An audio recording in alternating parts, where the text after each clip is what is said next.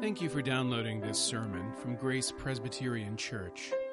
Grace is a church where people seeking more grace, more depth, and more community can start finding their way and sharing their gifts with the world.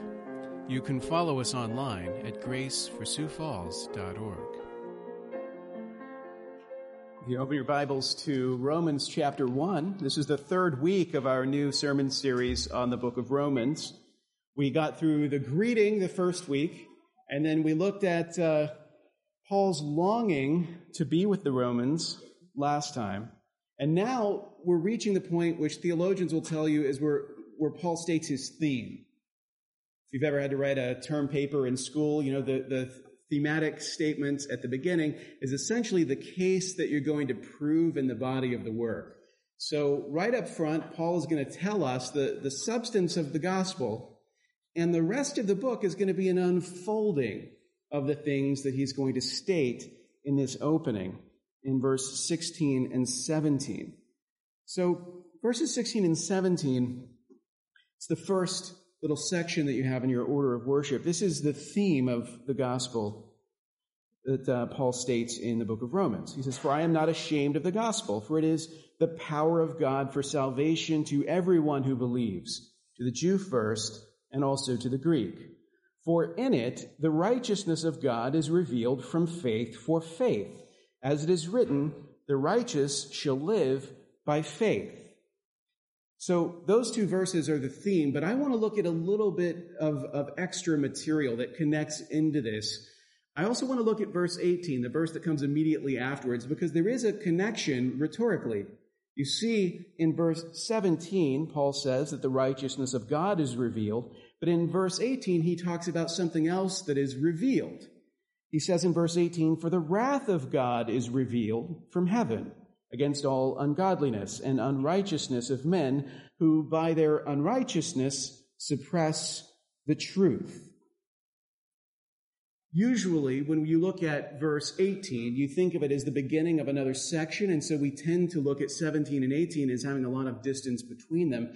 But this morning, I want to think of them together as two statements about revelation, and it's important to keep them together. But there's another passage I also want to include, and for this one, we go to chapter 2, verses 9 and 10. And again, the reason we're including it is because of a rhetorical feature. Paul repeats himself. So we see in verse 16, he says, "Salvation is to everyone who believes, to the Jew first and also to the Greek." And you see that statement, to the Jew first and also to the Greek, repeated again in chapter 2, verses 9 and 10. In fact, he repeats it twice. He says, "There will be tribulation and distress for every human being who does evil, the Jew first and also the Greek. But glory and honor and peace for everyone who does good, the Jew first and also the Greek." So, in looking at the theme, the summary of the gospel, I also want to consider the way that the introduction of that theme affects what happens in the next two chapters. Because after this, starting in verse 18, Paul goes on a long statement about human sin. A long list of sins, a diatribe against sin, an exposition on the sinfulness of human beings, just how bad they really are. And I promise we're not skipping over that. We're not skipping ahead to chapter 2, verses 9 and 10. But I want to establish a larger framework in which that discussion of sin takes place so that we can then go back in future sermons and fill in those blanks. So the big picture is what we're going to look at this morning, and then in the weeks to come, we're going to fill in the details of what Paul's getting at. So Paul says, "I'm not ashamed of the gospel." I'm not ashamed of the gospel, which that doesn't really sound like high praise. When you were a child and your parents introduced you to their friends, how impressed do you think you would have been if your father had pushed you forward and said, "Here's my child. I'm not ashamed of him." Not ashamed of him. Great. But you'd rather hear something like, "I'm proud of him. Like, I think he's really nice. Like, you should really embrace him and appreciate him." And you'd think that Paul would say something like that for the gospel. Here's the gospel. I'm really excited about it. Here's the gospel. It blows my mind. Here's the gospel. I can't get enough of it. Instead, he says, here's the gospel. I'm not ashamed of it. But this isn't a fluke. If you go to 1 Corinthians chapter 1 and you look at the way that he talks about the gospel, there he talks about this idea of people's skepticism towards the gospel. He says, look, I know to the Jews, when I preach the gospel, it's a stumbling block. It's not what they're expecting to hear. When I preach it to the Gentiles, it's foolishness. So Paul expects that there will be skepticism towards the message. He's saying, I'm not ashamed of it because he knows that a lot of people who hear it will think he should be. This is the kind of thing you should be ashamed of believing. This is the kind of thing that you should be ashamed of talking about in public. And so he takes that on right away. Now, we often tell ourselves as modern people that it is a lot harder for us to believe in Christ than it would have been for people back then. Right? For them, this would have been easy. This wouldn't have been such a big deal for them because they were pretty, primitive. They were all pretty religious. They were used to this kind of stuff. This was just kind of moving from one religion to another. It wasn't that big a leap. But now it's harder because we have science, because we've made so much progress, because the extent of our knowledge has grown so much that for us it's much more difficult. The fact that Paul is opening his explanation of the gospel by saying, I'm not ashamed of it, should correct that misapprehension. This was never easy. This was never easy to believe. There was always skepticism. This was always a huge leap for people. It was a stumbling block. It was foolishness. It's always sounded that way when people have heard the gospel. Paul knows it, and he takes that head on. He addresses that head on. I mean, strange as it seems to say this, I would argue that in some ways it's actually easier for us than it would have been for them. Because we've inherited a Christian culture. It may not be what it once was, but we've inherited a culture where Christian ideas about the world, Christian ideas of morality, are treated as common sense, as if everybody just believes that. That's the way it's always been. So in one sense, we have less learning to do, less of a challenge than they would have had. But if the gospel didn't spread back then because it was easier, why did it spread? What was happening?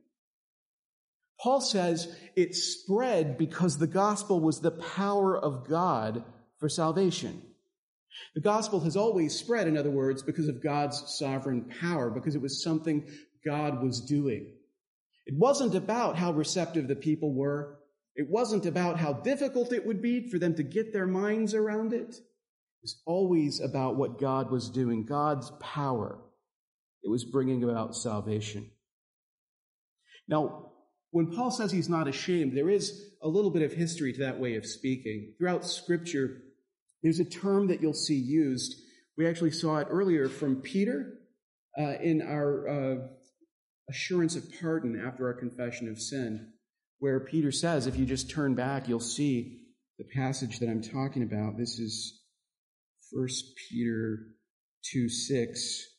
For it stands in Scripture, behold, I am laying in Zion a stone, a cornerstone chosen and precious, and whoever believes in him will not be put to shame. Will not be put to shame. He's quoting Isaiah there, and Paul will quote this same passage later on in the book of Romans. That idea of being put to shame means to be defeated. To be put to shame is to be humiliated, to be defeated, to have your hopes turn out to be ill-grounded. Christ is the cornerstone that Isaiah refers to, that Peter refers to, that Paul refers to. Christ is the cornerstone, and whoever believes in Christ will not be defeated. Whoever believes in Christ, Paul says, will not be overcome. That hope will not be vanquished. He's not ashamed because he is confident that the gospel will prevail. He's saying he isn't ashamed because he knows that the gospel will win. The gospel will win. The gospel is the way that God is saving people. In 2 Timothy 1, he writes to Timothy about his sufferings, what he's endured on account of the gospel. And he says, I'm not ashamed, for I know whom I have believed and am convinced that he is able to guard until that day what he has entrusted to me. Well, the one that he believes in is Christ. The one he has confidence in is Christ, and he believes that Christ will see the gospel through to completion. That's why he's not ashamed. Because it's not about his eloquence. It's not about how well he states it. It's not about how well you get it. It's about the power of God to salvation. To everyone who believes, he says. To everyone who believes. There are two phrases in verses 16 and 17. One of them is pretty easy for us, and the other one's a little bit cryptic. Everyone who believes, and then in verse 17, from faith for faith. I know what everyone who believes means. Right? That's part of every gospel presentation. Jesus will save whoever believes, everyone who believes. Just come. We talked about the inclusiveness of the gospel last time, and here Paul is affirming that once more. This is the power of God for salvation for everyone who believes without distinction. But there's no discrimination arising from race or culture. There's no obstacle based on the degradation of your sin.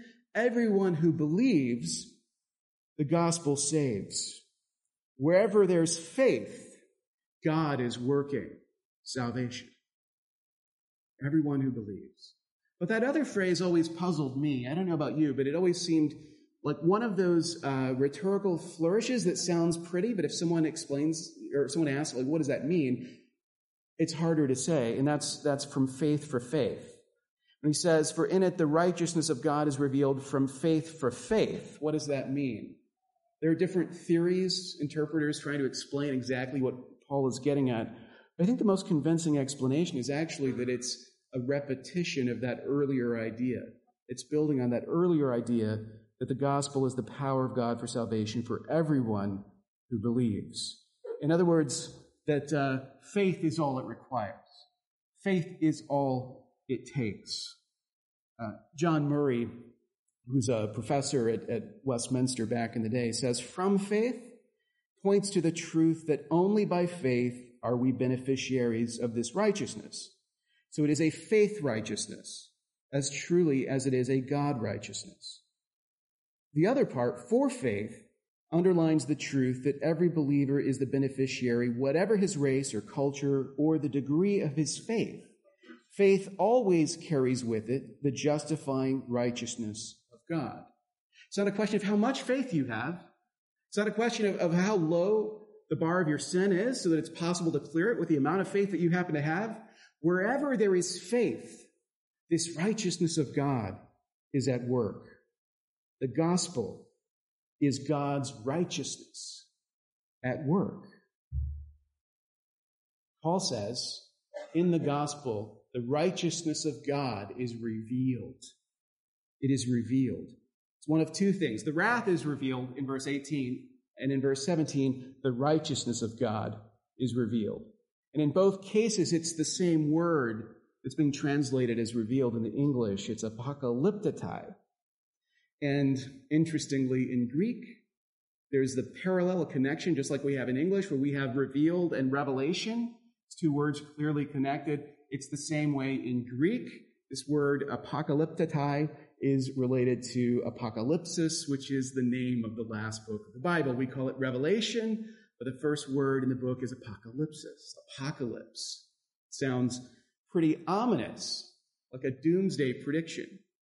Paul's not saying the gospel brings about doomsday, but he is suggesting that the righteousness of God is more active than we realize. When he talks about revelation, he means something a little bit different than it might sound like at first. When I think about something being revealed, the picture that often comes to my mind is the idea of you have something hidden behind the curtain, and then somebody comes along and draws back the curtain, and you can see whatever was behind. Like the Wizard of Oz. Spoiler alert, the end of the movie. The Wizard of Oz is revealed when somebody pulls back a curtain that they shouldn't have pulled back, and you see a little guy at the levers doing it all. And a lot of times we think of it that way. So when you read a passage like this, the righteousness of God is revealed, you imagine a curtain being drawn back, and you can see behind that curtain God's righteousness. Maybe it wasn't visible before, but now in the gospel it's apparent. You can now see what was hidden, this righteousness of God. But of course, righteousness as an abstract quality, as an attribute of God, was not hidden prior to the gospel. No one in the Old Testament was asking themselves, I wonder if God is just. I don't know. I can't see behind the curtain. Right? Going back as far as Abraham, the assumption was that he was just, that he must be just. So Paul isn't saying that in the gospel we suddenly realize, because the curtain is drawn back, that God must be righteous. Instead, it's a little bit different. Think of Revelation in this case, not so much as somebody drawing back the curtain to show what's behind it. Think of it this way, something emerging through the curtain. The curtain is parting not because somebody has drawn it back, but because whatever was behind it is now moving forward, is now rushing out and parting the curtain as it comes. That's the sense of Revelation. There is a righteousness of God that is at work, that is doing something, that is moving forward in the gospel, and that's how it is revealing itself, through its action. Through its action, the righteousness of God is being revealed, breaking into view. It is at work in the world, and now we can see it. But of course, so is the wrath of God. There is a wrath of God poured out, directed against sin, and that too has an action, a work in the world. It has consequences in the world. And in order to understand how the gospel is putting God's righteousness to work, we have to appreciate how the effects of sin, the consequences of sin, are creating the world that righteousness is entering into.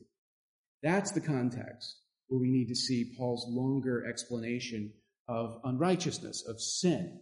In verse 18, he only touches the surface. He only gives us a little bit of the consequences of sin when he talks about this idea that the truth is being suppressed. The truth is being suppressed, he says. This is 18. He says, the wrath of God is revealed from heaven against all ungodliness and unrighteousness of men who by their unrighteousness suppress the truth. You often hear Christians say, based on Romans 1:18, that unbelievers know that there is a God, but they suppress that truth. They suppress it. And that word suppress in modern English has a certain context. It makes you think maybe in psychological terms, suppressed memories. Memories that you've forgotten, but if you go under hypnosis or something, we could recover them. And you might be tempted to think that's what Paul means, that secretly everybody knows that God exists, but they're suppressing that truth. Mentioned Sinclair Ferguson earlier. Sinclair Ferguson once joked that the way that we talk about this idea of suppressing the truth gives the impression that if you could just grab your favorite unbeliever and tie him down in a chair and shoot him up with truth serum, you would admit, I know there is a God. Deep down, I know I'm just suppressing the truth. That's not exactly what Paul is talking about here. He's not necessarily saying, well, everybody knows that God exists. They're just pretending otherwise. They're just burying it deep down. Suppression here, the word suppression could also be translated as holding back the truth. They hold back the truth, and they do it in a particular kind of way. Right? Men, by their unrighteousness, hold back the truth. Paul refers to two kinds of offenses, ungodliness and unrighteousness. Ungodliness is religious in nature. So when you hear ungodliness, you might think of idolatry, false worship, that sort of thing. But unrighteousness has a moral character to it.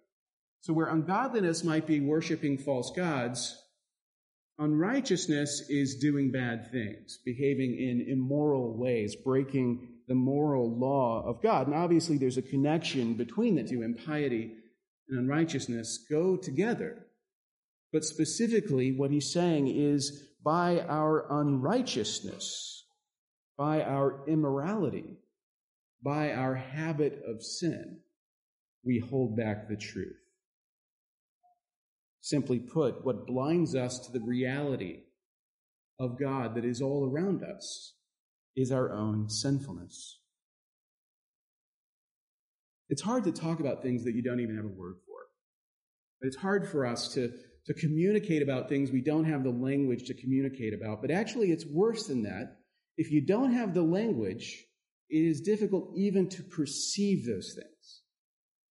You've heard the saying, I don't know if it's true or not, that the Eskimos have 32 words for snow. And presumably they can tell the difference between those types of snow. To me, it just looks like snow. Without that mental apparatus to distinguish, you don't even see the differences. And something similar is going on with sin. Because of the pattern of sinfulness in human hearts, because of the way that we live our lives, the immorality that characterizes our lives, we are blind to a reality that is all around us. We are incapable, we don't have the language to even observe the differences, the gradations. So there are things that in God's eyes, God catalogs with degrees of sinfulness that we look at, and not only do we look at those things and say, I don't think it's that bad, but a lot of times we look and see nothing at all. We don't even appreciate that there's a question to be asked about what we've done. That is a blindness that is produced by our sin. It is a consequence of ongoing sinfulness. The wrath of God that is being revealed is God giving consequences for human sinfulness. And we'll see as we go through the rest of chapter 1 and chapter 2 and into chapter 3 how all-pervading those consequences are and how they shape the world that we live in. Our habit of sin produces an inability to see. But Paul gives hope. Paul says, the righteous shall live by faith. The righteous shall live by faith. This is another Old Testament quote. This one comes from Habakkuk, chapter 2, verse 4. So don't ever let anyone tell you that the Old Testament preaches salvation by works, and the New Testament changes it up and preaches salvation by grace, because Paul, in the New Testament, preaches salvation by faith through grace, quoting Habakkuk, the Old Testament as his text. This text, these words of Habakkuk quoted by Paul, are what made the light bulb go off in Martin Luther's head. Like, this is the moment, the kernel that begins the Reformation. And these words, the righteous shall live by faith. But what does that mean? We've already seen Paul doesn't mean the righteous shall live by faith in some sort of abstract sense. He's not referring to God's divine attribute of justice. He doesn't mean the fact that God is righteous is now being revealed. We knew already that God was righteous. What Paul means here is that there is a righteousness of God that is now revealing itself through the action of the gospel. And that is how we live. That is the source of our life. This righteousness of God is what saves. The righteous shall live by faith, not by works. The righteous shall live by God's righteousness, not by their own righteousness that comes through works. The righteous shall live by God's righteousness, the righteousness of God, which only comes through faith. Paul will explain this later, but he's asserting it now. This is the righteousness of Christ that he's referring to. The righteousness of Jesus Christ that is imputed, that is attributed to everyone who has faith. That everyone who has faith has a borrowed righteousness of Christ, and it is that righteousness by which we live. That righteousness that comes only through faith. God's righteousness is set against, is in contrast to all human unrighteousness.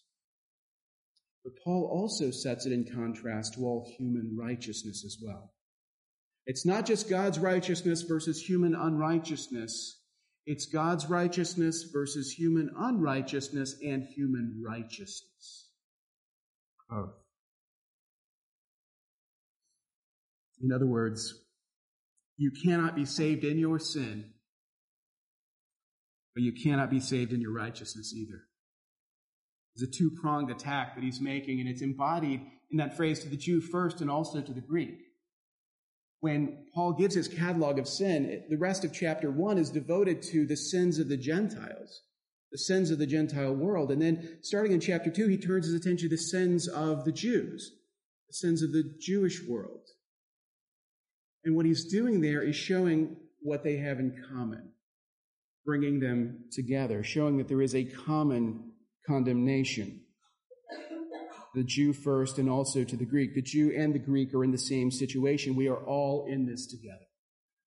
In other words, the Greeks will not be saved by becoming good Jews. The plan of salvation for the Gentiles is not to convert to Judaism and start living righteous lives, because that would not be enough. It would not be enough. If the unrighteous start cleaning up their acts and becoming righteous, it won't make a difference, because the damage of sin is too great. The damage is too great to be addressed by merely amending our ways. Something much greater is required. As a result, Paul wants us to know that we're all in this together. Whether you're a Jew or Greek, whether you are a Hellene or a barbarian, whether you are rich or poor, whether you are wise or foolish, we are all in this together. Whether you are an apostle or you are an unrepentant sinner, we are all in this together. There is a common condemnation, in other words, that we all share. The libertine and the moralist are side by side in condemnation. None of us have anything to be proud of. The problem with these passages in Scripture that start rattling off sinful behavior is that when people find this stuff, what they imagine is that Christians in church are reading this stuff with glee. And we open our Bibles to Romans 1 and we read about the wrath of God poured out against unrighteousness, and we're like, yeah, God, get them. They deserve it. You should punish those people because they're not like us. But that's not the spirit in which we should approach these texts. In Dostoevsky's novel, The Brothers Karamazov, there are these two brothers having a conversation. One of them is an absolute profligate. I won't go into the details of his sin, but let's just say he and his father are in competition for the heart of the same woman. And he is cataloging all of his crimes to his younger brother, who's a monk, who they all look at as saintly. And when he describes all the terrible things that he's done, he turns to his saintly monk brother and says, I'm sure you're shocked by all of this. He can see on his brother's face this look of horror that he has. His brother realizes, you're not like me. I'm a sinner. I do all these terrible things. And you're appalled to hear it. And his saintly brother turns to him and says, no, I feel revulsion, but not because of how evil you are in comparison to me, but because everything that you've said, I see in myself as well. Because I'm like you, brother. That's the spirit in which we should always approach these things. Paul isn't revealing to us the hearts of others. He's revealing our own hearts to us and telling us that in sin, we are all in this together. We are all in this condemnation together, which would be terrible news if the gospel didn't say that in faith we are all in this together as well. In faith, we are united. The only way to be saved is not by our own righteousness, not by being better than people who are not as good as us. That means nothing. The damage is too great for that to make any difference at all. We are all together in this sense, that salvation is the same for all of us, and it is in the righteousness of God, not ourselves. The righteousness of God that belongs to everyone who believes. In Romans 2, 9 and 10, he makes that parallel really clear. Contrasts two experiences. The two experiences, the experience of doing evil, the experience of doing good. Those who do evil experience consequences in life, not just cosmic penalties for sin, but bad things that happen in life as a result of the evil that we do. Paul describes this as tribulation and distress. Tribulation and distress. Evil is powerful. The grip of evil is powerful, but evil is self-defeating. Evil gnaws away at its own flesh. Evil creates misery. It creates distress. But the experience of being in Christ gives life. It brings glory and honor and peace, shalom, that profound peace that we talked about earlier. Shalom, an order, a harmony to all of our relationships available to us only in Christ. Paul says that everyone who does good, regardless of who they are, receives these things, the glory and the honor and the peace, to everyone who does good. But then, of course, in Romans 3:12, he says, no one does good, not even one. The way to have these things is not by being a good person. The way to have these things is to be united to the good person of Jesus Christ. By faith. By faith. That's all that it takes. Only through the righteousness of Christ that belongs to us by faith can we be saved. In a nutshell, what Paul is telling us here is that your own sin has blinded you to the reality that's all around you, and the wrath that follows that sin has filled your life with tribulation and distress. Our unrighteousness has done so much damage that we can't reverse it just by trying to be good, trying to amend our ways. But now, the righteousness of God has gone to war against sin. The righteousness of God in Jesus Christ will be victorious over sin. And no one who puts his hope in the righteousness of Christ will be put to shame. Put your hope in the righteousness of Christ. Thank you for listening. You can find more sermons from Grace and information about joining us for worship by visiting our website at graceforsiouxfalls.org. We also invite you to visit the iTunes store and subscribe to the Sermons of Grace podcast.